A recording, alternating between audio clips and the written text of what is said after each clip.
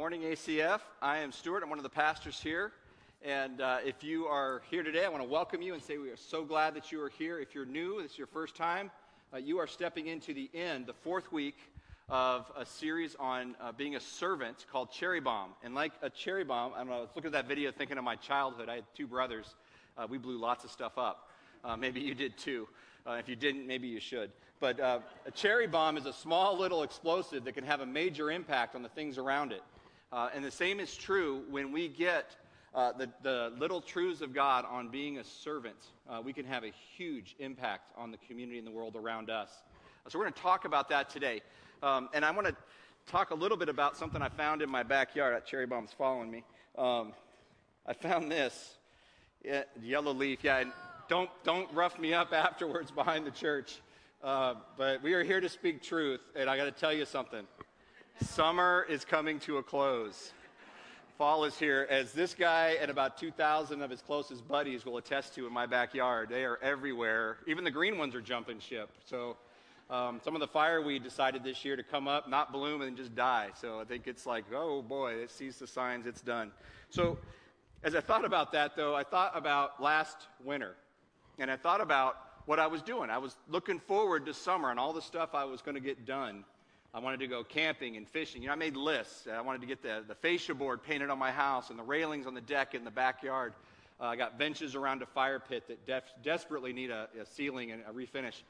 I got other trips I wanted to do, and I got to get the garage cleaned out because my wife's car's got to get in there. And I had it in there last winter, and then I pulled it out, and I don't know what happened, but the junk multiplied. And now it's got to be dejunkified, and it's a big project. I spent all day yesterday trying to work on it, and it doesn't look any better, but it's going to get there. But what I realized when I saw the leaves in my backyard was that time is limited. Like, I don't have a lot of time left to get a lot of those things done. I've been, playing and enjoying and fishing and hunting and just exploring Alaska, and then kind of kept thinking I had more time, right? And then now I realize I don't have unlimited time, and so I get super serious about it. So what I find myself doing this last week is reprioritizing all of the things I have to get done before who knows when it's going to snow. And so limited time really drives me a little bit on that. Alaskan summers can do that. Have you guys ever been up to Town Square Park or maybe any park where kids play? Maybe you got kids and you go up there. I go up there all the time. I got 5 little girls, and so I go up there and watch kids play. Sometimes the kids want me to go do jungle gyms and stuff, and that's a really interesting experience. But maybe you were a kid and you remember back being at the playground. Well, what I noticed this last week being there was I was sitting there with other parents around, and when we were ready to go, I called my kids over and I said, hey, we're going to leave in 5 minutes. And, they of course, yes, Dad, that's awesome. They threw a tantrum first, I'll be honest. I got one kid literally like rolling on the ground like a worm, begging me to change my mind. But I reiterated, 5 minutes, you got 5 minutes left, we've been here a long time. And so once they realized that was legit, like there was only going to be 5 minutes left of awesomeness in life, they went and got serious about playing on the play equipment, right? Because I got one kid over there like, trying to find flowers in the ground, and another kid just kind of watching other kids play. Not really serious. Maybe they're dabbling a little bit on the play equipment. But I guarantee in that last 5 minutes, what I saw was incredible. Like they were all about their favorite piece of equipment. I got one kid who is a swinger. That sounded horrible. I have one kid who really likes to swing on the swings. The 3-year-old. I'm going to get fired when Brian gets back. She loves that. So she went, after that 5-minute warning, she is all about swinging. And then, I just can't even say that anymore. I have a straight face. All right, so now, I got another kid who likes, I don't know if you've been to Town Square Park here in Eagle River, they got the little platform thing you stand on, it's got the wiggly pole, and you hold on to it, and it spins you at like 5,000 RPMs. And my kids love it. One of my kids loves it. So she goes and does that. Another kid does the monkey bar thing, and they're just all about that. Another slider, she loves to slide. So a time limit kind of drives us in that. And then I started thinking back to college. I took a class, behavioral psychology, and at the beginning of the semester, the professor handed out a syllabus. And that's a great cheat sheet that tells you everything that's due, when it's due, and then it has pages that explain like all your major assignments. And I vaguely remember seeing it on the page, although I quickly forgot about it. There was a huge semester-long project that was due the last day of class, and it counted for a majority of your grades. So if you didn't do well on it, you didn't do well in the class. It was pretty much, you did great on that, you did okay on the class. The day before the last day of class, I went in, and I remember the teacher saying, and don't forget to turn in your assignments tomorrow, your semester-long projects. At which case I had a kind of a little panic attack, and then I realized I had to spend the next 24 hours doing nothing but that assignment. I got it turned in, and I passed the class, did well, just because I'm awesome. Because the teacher was gracious, I'm sure. But I got it done, and I didn't do anything. I felt like I probably did, but I didn't eat, didn't sleep, nothing. I was like up till all hours of the night, formatting this thing, making it as good as I could in the time limit that I had. But I got super laser focused. And it got me also thinking about Steve Jobs, who co-founded Apple Computer back in 1976. In 2003, if you remember, he was diagnosed with pancreatic cancer. And in 2005, he was a keynote speaker at Stanford University, a commencement address. And this is a quote that I stole from him that kind of speaks to something I want to talk about a little bit today. And this is what he said. I think it should be on the screen. It says, "When I was 17, I read a quote that went something like, 'If you live each day as if it were your last, someday you'll most certainly be right.' It made an impression on me, and since then, for the past 33 years, I have looked in the mirror every morning and asked myself, if today were the last day of my life, would I want to do what I'm about to do today? And whenever the answer has been no for too many days in a row, I know I need to change something. Remembering that I'll be dead soon is the most important tool I have ever encountered to help me make the big choices in life. Because almost everything, all external expectations, all pride, all fear of embarrassment or failure, these things just fall away in the face of death, leaving only what is truly important. Remembering that you are going to die is the best way I know to avoid the trap of thinking you have something to lose. You are already naked. There is no reason not to follow your heart." All of these things for me really drive a single point home. And it's a focus of our passage today, and it's limited time narrows our focus. Limited time narrows our focus. When we have limited time, we get serious about what's important to us. As a parent of 5 little girls, I asked them to clean their room. And maybe you have the similar experience if you're a parent, or maybe you were a kid and you had your parents ask you to clean your room. So for our kids, it used to work. It doesn't work anymore. You say, "Hey, go clean your room." It's a mess. It's always a mess. But go clean your room. My kids, I don't know about yours, maybe mine are just broken. They don't jump too. They just continue doing whatever it was they were doing when I asked them, "Go clean your room." So then I upped the ante, a little bit more intense. I said, "Go clean your room, or I'm going to go get a big, giant, hefty bag, and I'm going to collect all your toys on the ground, and I'm going to give them to kids who care." After the tears and stuff, that used to work. Now it doesn't work anymore. They don't even move. So then I had to add, "Go clean your room, or I'm going to get a big, hefty bag, I'm going to keep all the toys on your floor in 10 minutes. I give them a time limit, and now they hop too. They go get it, and they know I'm serious sometimes. And if you really want to guarantee that your kids are going to spend years in counseling, while they're doing that, go outside the hallway with the hefty bag and just shake it occasionally. The tears, I'm sure, are tears of joy. Today we're going to look at 1 Peter 4, 7 through 11. And if you have a Bible, you can go ahead and open to that. If you have the ACF app, you can pull it up through that. It's going to be on the screen behind me as well. If you don't have a Bible and you want one, like to take home for yours, find one around you, not your neighbors, but find one below the seats in front of you, and you can take that Bible home. We want you to have that. It's our gift from us to you. You're not stealing it. But out of respect for God's Word, if you would stand, and I'll read this as you follow along, if you would. 1 Peter 4, 7 through 11. It says, "The end of all things is at hand. Therefore, be self-controlled and sober-minded for the sake of your prayers. Above all, keep loving one another earnestly, since love covers a multitude of sins. Show hospitality to one another without grumbling. As each has received a gift, use it to serve one another as good stewards of God's varied grace. Whoever speaks as one who speaks oracles of God. Whoever serves as one who serves by the strength that God supplies, in order that in everything God may be glorified through Jesus Christ. To him belong glory and dominion forever and ever. Amen." Thank you, guys. Have a seat. I don't know what you think about when you hear the end of all things is near, but what I picture is like in a gloom and doom, like end of the world movie, Times Square, New York, some guy in an A-frame that says, "Repent, for the kingdom of heaven is at hand," or "the end is near." And I think of like a real heavy, stern warning, and maybe like some craziness or whatever, but Peter starts out this passage with that same warning. The end is near, so there's some important things that you need to be about. There's some things that you need to pay attention to. And I think that in our lives, we can respond one of three ways to that kind of a warning. Like, time is limited. And the first way we can respond is we can kind of go to the YOLO lifestyle. You only live once. I'm going to be irresponsible. I'm just going to pursue everything for me. It's all about as much as I can enjoy, as much joy as I can squeeze out of life for me. The second way we can respond is we can pursue things that really matter. We can focus our attention on wise choices that benefit us and the people around us. And the third way is really just to pretend that there's no time limit whatsoever. We just kind of ignore that warning and move on in life and just continue going on life, business as usual. So Peter's encouraging us to pursue things that matter. He's encouraging us to take the second choice, right?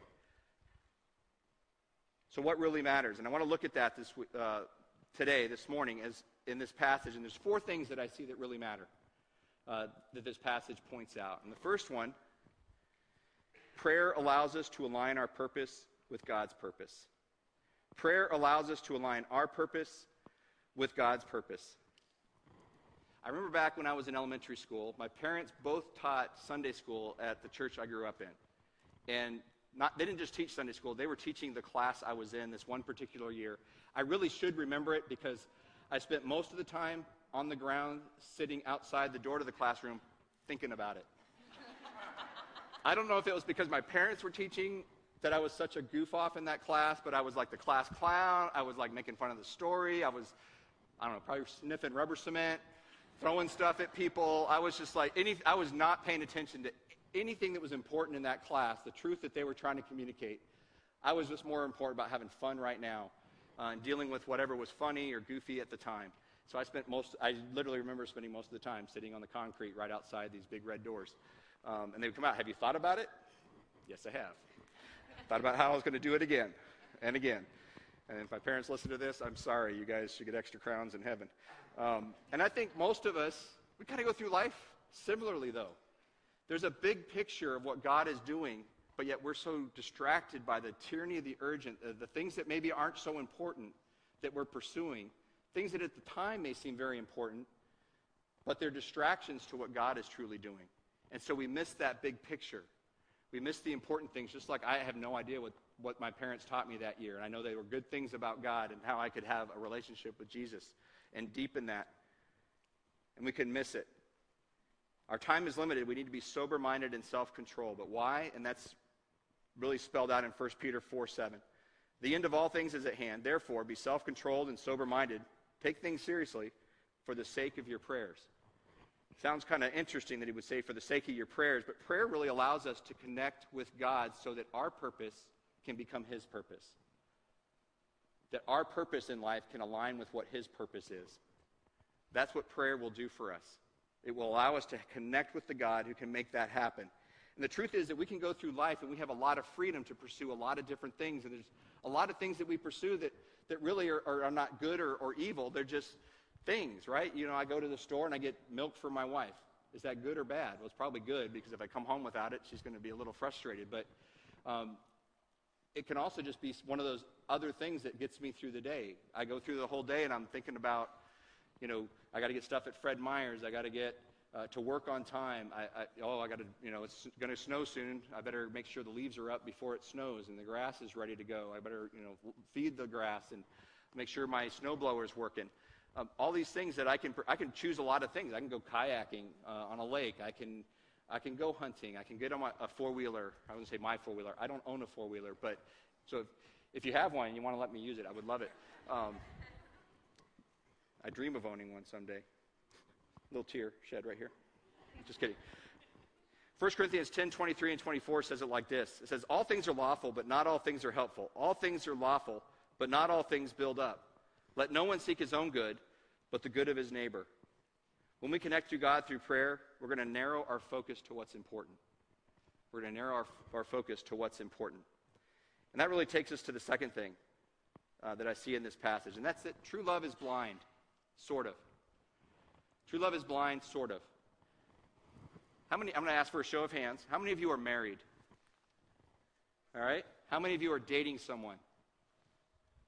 I'm dating my wife. All you married people, you need to take notes. Just to use the opportunity to trick you. If you're not married and you're not dating someone, continue listening anyways. I want to encourage you. You might pick up something that's really valuable here. So when my wife and I were dating, and we eventually got married, we were so in love. And we had this idea that we didn't just want to kind of walk the same direction in life. We wanted to walk on the same road in life. We wanted to do everything together, hold hands, be on that same path. Whatever we pursued together. Whether it was like recreational stuff or whether it was like, work or anything. It was like together, right? So we got married. Everything was bliss. She could do no wrong in my eyes because I was in love with her. And I know I could do no wrong in her eyes. And that holds true today. So anyway, we got married. Thank you. Yeah. So we got married. And I remember, after a little, just within the first week, I want to say, I walk into the bathroom, and next to the sink is this toothpaste tube that is just knotted up. It is just like somebody has wringed that thing to death. And it is laying there. And I'm like, somebody broke into our house and ruined our toothpaste tube because my wife would never do this. So I straighten it back out like a good person would. The only way you're supposed to squeeze toothpaste, by the way, is from the bottom all the way to the front perfectly until you get to the point where you could roll it to get every little bit out. Never spilling a drop of toothpaste, right? I guess toothpaste can't really drop, but a little bit of toothpaste. All right, so I fixed it, just thinking maybe she was in a hurry. Maybe she just, was sick. I don't know. So put it back on the counter. I came back, and you guys, every day it was like this for weeks, right? You could see the torture that I was under. And I'm like trying to reevaluate, the relationship at this point. It was hard. And the only thing that really brought any resolution to that situation was realizing that I loved my wife more than I cared about toothpaste. Because I'm definitely a correct user of toothpaste. My wife has room to grow in this area. If you squeeze it from the middle, you guys, it's going to go both directions. You're wasting energy. It's not even efficient. And then you got it all trapped at one end. Once you wring that thing, it's ruined. It's going to leak. Now I got 5 girls at home. Guess what that toothpaste tube looks like now? It's like there's toothpaste on the ceiling. I'm in trouble. But I was willing to overlook the toothpaste because I love my wife. And God is calling us to overlook the faults, the flaws, the hurts, the ugliness in other people because we care about them. He overlooked those things in us, and he's asking us to do the very same thing in other people. 1 Peter 4:8 says, above all, keep loving one another earnestly, since love covers a multitude of sins. We're being called to do exactly the same thing. And that's what it means when it says covers a multitude of sin. It doesn't pretend that it doesn't exist. It makes a choice to care anyway and to show grace and love and mercy in spite of what you see. True love also, what it doesn't mean also is that if I am really loving towards other people, it says that love covers a multitude of sin. It doesn't mean that if I love a lot of other people around me that God's going to forgive my sin. That's the whole reason Jesus came to die. He came to live on this earth. He died and was raised from the dead for our sins. So that's what that means. But love covers a multitude of sins does not mean that. But it also means that true love speaks, love speaks truth to us gently and kindly. Back when I was in Denver, Colorado, I had just gotten out of seminary. My first official paid youth pastor position was in Denver, Colorado, and it was at a church that had no senior pastor. So we had me, the youth pastor, who was fresh out of school, and we had a worship pastor. And they had guest speakers coming in and doing things. But Denver Seminary is up there, and they had a professor there who took on 3 to 4 guys each year, very limited number of guys, and he would mentor them personally. Harold Westing, I still remember him. And so he agreed to take me on as one of his mentorees, and I was really honored by the fact he would do that. So we met as a group twice a month, and then once a month I got to meet with him personally. And so we'd meet at different restaurants around town. Well, the first 2 times we met, I was a little bit late to the meeting, a couple of minutes, like literally 2 minutes or 3 or 4 minutes. The third time, I was about 15, 20 minutes late, and I remember walking in, and he didn't say anything, but when I walked in that third time, he got up, he was waiting at the restaurant, not at a table, he was waiting at the front, and we said hi, it was very pleasant, And he dearly cared about me, but he was also cared enough to speak truth in my life. He said, do you know what it communicates when you're late to somebody? It communicates that you don't respect them enough to be on time. You don't value their time. And then he said, we're not going to meet again until you can be on time. And he goes, have a great day. And he left. And I'm standing there like, what? Do you know what I am with regard to meeting now? On time, early, yeah. Seriously, it made an impact in my life. So if I'm late to something, there's a really good reason I'm late. He cared enough about me, and we continued in that relationship. I look back at that as a very sweet time, even though it was hard for me to hear because of my pride, but it was true. He spoke truth to me. That was genuine love. Ultimately what it did was it also covered, it kept me away from offending other people in my life. So it kept me away from a multitude of sins. So that's what it's talking about here. True love does these things. So if you're wondering kind of like how my wife and I, it's probably still on your mind. It's still kind of on my mind. How we really came to a resolution in the toothpaste issue was we just bought 2 separate tubes. That's what we do. Mine actually says Dad on the side, and I hide it. I hid it for a while. We had the same tube, but that didn't work. So we had to buy 2 separate tubes. So if you're single, take note. If you're struggling with this issue in your marriage, buy 2 tubes. It just saves a lot of grief. That brings me to the third thing. Our obedience allows the light of Jesus to shine in the darkness. Our obedience allows the light of Jesus to shine in the darkness. So this past 4th of July, they have the Chugiak Candy Parade. Have you guys gone up to the Chugiak Candy Parade and had people chuck candy at you? If you're a kid, you need to beg your parents to go next year because you get tons of candy. It's awesome. So I didn't get to go the year before. I don't know what I was doing, but I didn't get to go. My kids got to go, and they said it was awesome. So this year we decided, I have a camouflage Jeep. We decided we're going to polish it up, and we mounted an American flag on. We're going to be in the parade, and we're going to throw candy out to people. So we went to Costco, got tons of candy. I spent a day like prepping the Jeep. They helped me hang the big flag on the back. And my girls, my wife just did them up awesome. Like they did their hair. They had red, white, and blue matching dresses. They were super excited. 4 of them in my Jeep with me. So we leave the house, get about 2 miles. We're almost to the parade before the start of it, and my Jeep dies. So I have to pull off to the side of the road. And so already it dies, and it like backfired as it died. So I had one kid who's like in tears because she's scared to death. And then I'm like, put up. I'm trying to figure out. It's got to be something simple. It was running just a second ago. It's not running now. I'm frustrated and kind of going to a dark place in my life. And my other kids are stressed out. One kid's trying to encourage the others, but she's just ticking them off. So it's really awesome. And this dude pulls up in a truck behind me, and turns out he's a believer. And he's like, hey, I can give you a ride home, or I can tow you home if you need me to. And I'm like, at first, like, nah. I'm just like still trying to, like, I can fix this. Well, it became apparent it wasn't going to start. So he towed me home. It turns out he's a believer, and he just felt like, he said, saw you on the side of the road with your girls and everything. He just felt like God said I needed to offer a ride home. So he towed me home, and then my wife came and got us. We went and we got tons of candy at the parade. So that turned out okay. They recovered. They're not scarred for life.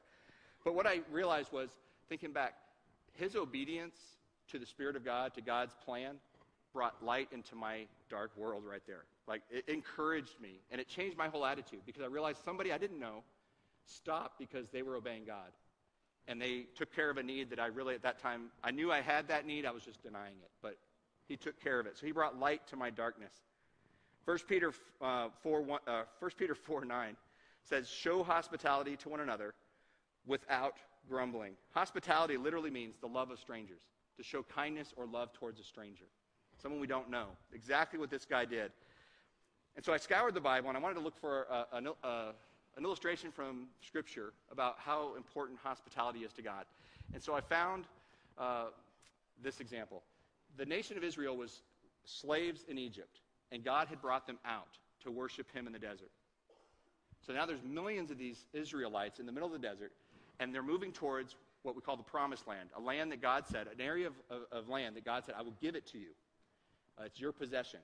So they were going that way. Well, they get to almost the edge of it, and there's one piece of land between them and what would be called the Promised Land. And the only thing between them is an area controlled by a group of people called the Amorites. And the king, named Sihon, oversaw that area. And so the Israelites sent some envoys in to talk with the king. And they said, hey, we want to cross your land. We won't look to the right or to the left. We're not going to touch your fields. We don't want anything from you. We're not going to hurt you. We just want passage through your land. And the king came back and said, no. So he had no hospitality whatsoever. He was, I'm sure, kind of scared when you get a few million people sitting on your border wanting to go through your land. You're thinking this isn't going to end good. But he decides to say no. Not only that, he conspires with an adjacent ruler, the Moabites, the people of the Moabites, to try to hire a spiritist, a prophet named Balaam, to come and curse the nation. Not only does he say, no, you can't come in, now he wants this guy to come curse them so that they will have nothing but bad luck. And so he brings this guy in, pays him a lot of money, and 3 times the guy is told by God to give nothing but blessing to the nation of Israel. So he does. So Balaam gives blessing. It really ticks off the king. It causes problems with the nation of Israel long term. And the response that God gives is kind of interesting, because we find out later that when he's setting up rules for the worship of Israel and their nation, he specifically excludes the Amorites from being able to come into the temple to worship in community. That's how serious God takes hospitality. You weren't hospitable to my people, you're out. Does that mean that anyone descended from the Amorites is out of God's kingdom? No, because Jesus Christ can forgive anything. So, but it was specific for the worship in the temple. And I think that it's interesting that without grumbling is thrown onto the end of this scripture. Have you ever read the Bible and you're reading along and you feel like God penned that just for you? That's how I felt when I read without grumbling. And the reason is my natural love language, the way I express care and concern for people is to serve, is to do behind-the-scenes things that build up, whether it's an organization, a household, a person. I like to serve people, and they don't even realize they're being served. I like to help out when I can. I love to show hospitality. But I'll be honest with you, there's times when I'm divided, because I love doing that, but I wish I was somewhere else doing something else. And maybe you're the same. Maybe I don't say it, I would never say it to you, but there's times when I'm serving, and in my heart I'm like, I don't want to be doing this. I want to be at home with my kids, or I want to be fishing, or whatever. And that's just the truth. I have this divided heart. And so when I read without grumbling, it hits me really hard. Because God wants us to not only extend hospitality to strangers, but God wants us to do it with a clean heart, a passionate heart for that. So he wants our heart not to be divided, to be lined up properly. We've been going back to chapter 2 of Philippians during this series. And we've been going to the first part where it really talks about emulating Christ's example as a servant. He came not to be served, even though that's what he deserves. He came to serve. He came to serve us. And so we're going to look a little bit later in chapter 2 in verse 14 and 15, and it talks directly to this issue. It says, do all things without grumbling or disputing, that you may be blameless and innocent, children of God without blemish, in the midst of a crooked and twisted generation, among whom you shine as lights in the world. When we serve without grumbling in our hearts, we get to shine the light of Jesus into a dark place in our world. And that's pretty incredible. At ACF, we say one of our core values, our goals in life, is to amplify the grace of Jesus to the church, the unchurched, and the de-churched. And when we serve with a whole heart, a passionate heart, other people, we can turn an ordinary opportunity to serve into a supernatural encounter with Jesus Christ. That's the power of that. An example that I thought about that we, as a church, are engaged in. If you remember back at Easter, we introduced some ladies from Highland Correctional Facility that were able to come out of the facility and be at church with ACF, be part of our community for the day. And then we told you a little bit more about that in the coming weeks. And I just want to give you a quick update because this is really what I think at the heart of the issue is. This is hospitality. This is serving people we don't know with a pure heart because we want them to experience the grace and love of Jesus Christ. We are in the process of vetting our first group of people from our church who will be able to go into the prison and pick them up and then have them join us here on Sunday mornings. And that's going to happen in hopefully the next few weeks. So we're still working through the red tape, but it's happening, and I'm excited. And it's because ACF extends hospitality all over the place. So thank you, guys. Yeah.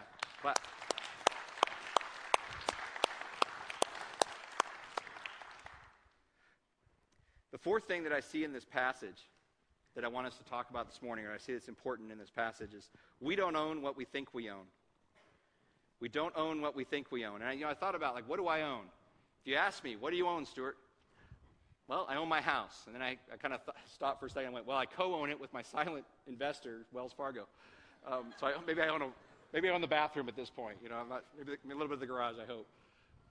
My car. I own my car. You're right. I got a truck. I own my truck. I own the food in my refrigerator, right? Clothes that are hanging in my closet. I own those, I'm pretty sure. I got a snowblower. I'm excited. Got one off Facebook. That's a whole other God thing story. Got it free, and it works great, so I'm happy. I own the clothes I'm wearing. My shoes, my shirt. Not sure about this shirt. I got this from Wendy in the First Impressions. I don't know if she's going to want it back someday, but I'm going to keep it. I'm just going to go ahead and claim it. It's mine. But the reality is, do I really own these things? In this passage, it says that we have received gifts by God's manifold grace. We have received gifts by God's manifold grace. And the word in Greek, which is the language this was written in originally, for gifts and grace are the same word. They're the same root word. There's slight differences. One is charis and the other is charisma. But they're the same word. They mean the same thing. So the very fact that we have things, we have gifts from God. We have talents, we have abilities, we have special spiritual gifts, we have stuff, we have a bank account, a car, a house. All those things are demonstrations of God's grace to you. He is being gracious to us. And those gifts are for the benefit of other people. We're going to find out here in just a second. What that really means, if you think about it for a minute, and this is where maybe the sermon gets a little hard-hitting. You have a house so that others can benefit from it and that they will know God. You have a car so that other people will benefit from it and know God. You have a four-wheeler so that you can let me borrow it. No, you have a four-wheeler, a cabin, you have food in your refrigerator, you have clothes so that other people will benefit from them and know God. Like a cherry bomb, this is kind of I'm going to tell you the cherry bomb of this passage. If we understood this and applied it, this would have an unbelievably huge impact in our community and in our world. This one simple truth. You have been given so that others can receive. You have been given so that other people can receive. I'm going to read kind of the second half of our passage here. 1 Peter 4:10 through 11. As each has received a gift, use it to serve one another as good stewards of God's varied grace.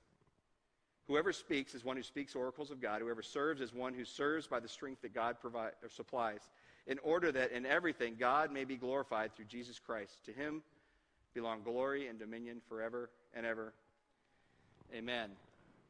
So this past spring, when it was a day that it was snowing like crazy, the wind was whipping, the snow was pounding, I had already agreed with another guy from ACF to help someone else that attends ACF move from Anchorage to Wasilla. And it was like, I always pick like the worst days in the world to go do stuff outside.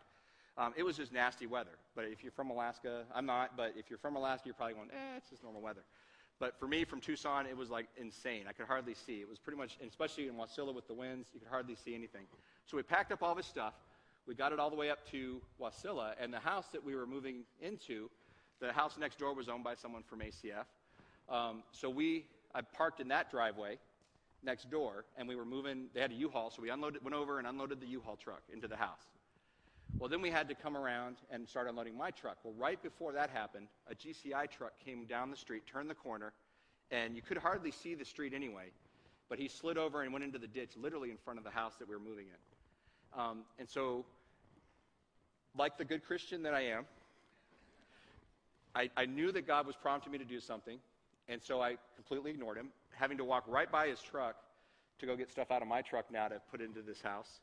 I just pretended like it never happened, thinking, well, it's his problem. He's got a radio. He can get it fixed. I'm already helping God, so I don't need to help anybody. Knowing that I have a big diesel truck and a tow strap, but I didn't want to get involved. So I just kept my head down because I wanted to get home to my kids, all good motives. I really wanted to get home and just be with my family. I wanted to help this person finish. I didn't want to interrupt that process. All good reasons. I justified good behavior, right? So this is what unfolded. So as we're carrying boxes by this truck, another GCI truck comes over. Obviously, he'd radioed for help. Another GCI truck comes up. They don't have a tow strap, so they're literally, the first time, they tied one strand of coax cable between the trucks. And it just like, bing! And so then they got smarter, and they did 10 or 20 strands between them, and it just shredded. They weren't moving the truck. And so finally, I couldn't resist anymore. I went up. Everything against me, inside me said, don't do it. Although the Spirit I know was saying do it. I said, yeah, I really wanted to help a lot. So I go, I have a tow strap if you want to borrow it. So they're like, that would be awesome. So I go and, out of my way. I had to get the tow strap out of my truck and hand it to them. So bad. They hooked it up, and the truck they were trying to pull out was two-wheel drive, so they had no success whatsoever in pulling this truck out. No one got hurt, by the way, so it wasn't like an accident scene. It was just like someone bumped off the road. I'm trying to justify all this in my head. So I'm watching this fail miserably, and it's kind of funny watching the tow vehicle just go back side to side and almost getting stuck itself. And so finally I'm like, all right, I can't not do something. So I go, I got a truck. I can try to help you pull out. So I pull my truck out, attach the strap, and literally within 2 minutes we had the truck out, and they were like, thank you so much, it's awesome. And they were driving away. And I'm thinking in my mind, why wasn't I doing that to start with? But then it hit me as I'm preparing for this message. I look back and I go, God gave me the tow strap. It happened to be in my truck. He gave me my truck, and he put me in that situation so that I could be a light and a blessing to the GCI driver that day. And I almost missed it because of my selfishness, because of my busyness. I was already serving. I had a family to get home to. The weather was horrible. I didn't want to be outside in that. I almost missed the chance to allow God to use me to shine light into a dark place, to bless that driver because of my selfishness and pride. In Psalm 50, verse 10 through 12, and it may be a familiar passage, but I want to look at it for just a second as it relates to our talk here this morning.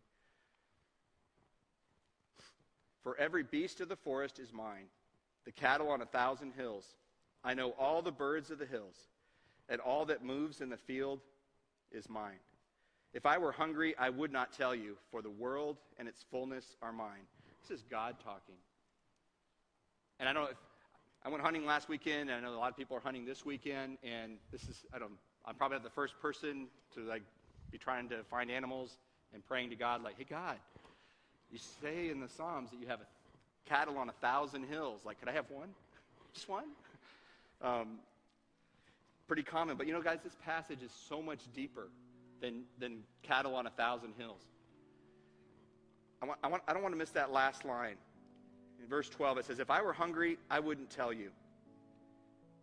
For the world and its fullness are mine. God says, there's nothing that you have.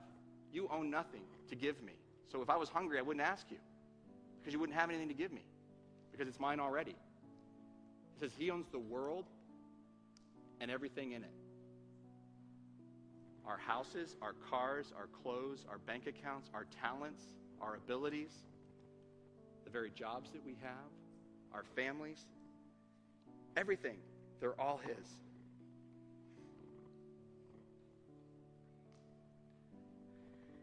The other thing I know is that there's not a single follower of Jesus Christ in this room today or anywhere that hasn't been given at least one special gift to enjoy, to feel the love and the grace of God, and to bless other people with. We all have at least one. So how should we respond to this small cherry bomb that we see in 1 Peter 4? How should we respond to know how we should serve others, how we should love deeply? Whether we're rich or poor, whether we think we're talented or not, whether we think we know what our spiritual gift is or not, I think we should spend some time praying so that we can align our vision and our purpose up with God, so that what we are doing is what he's doing. And then we should ask ourselves, what has he given me? Where has he positioned me so that I can have impact towards that vision? In just under a month, on October 1st, we are going to go back out for what we call Impact Eagle River. And that's where if you're new to our ACF and you're not sure what that is, once a year, as a church community, we meet on a Sunday morning, so we'll meet on October 1st. And instead of having church official, we are going to go outside these walls. We'll go break up into teams. We'll have different places that we'll go and tasks that we'll do.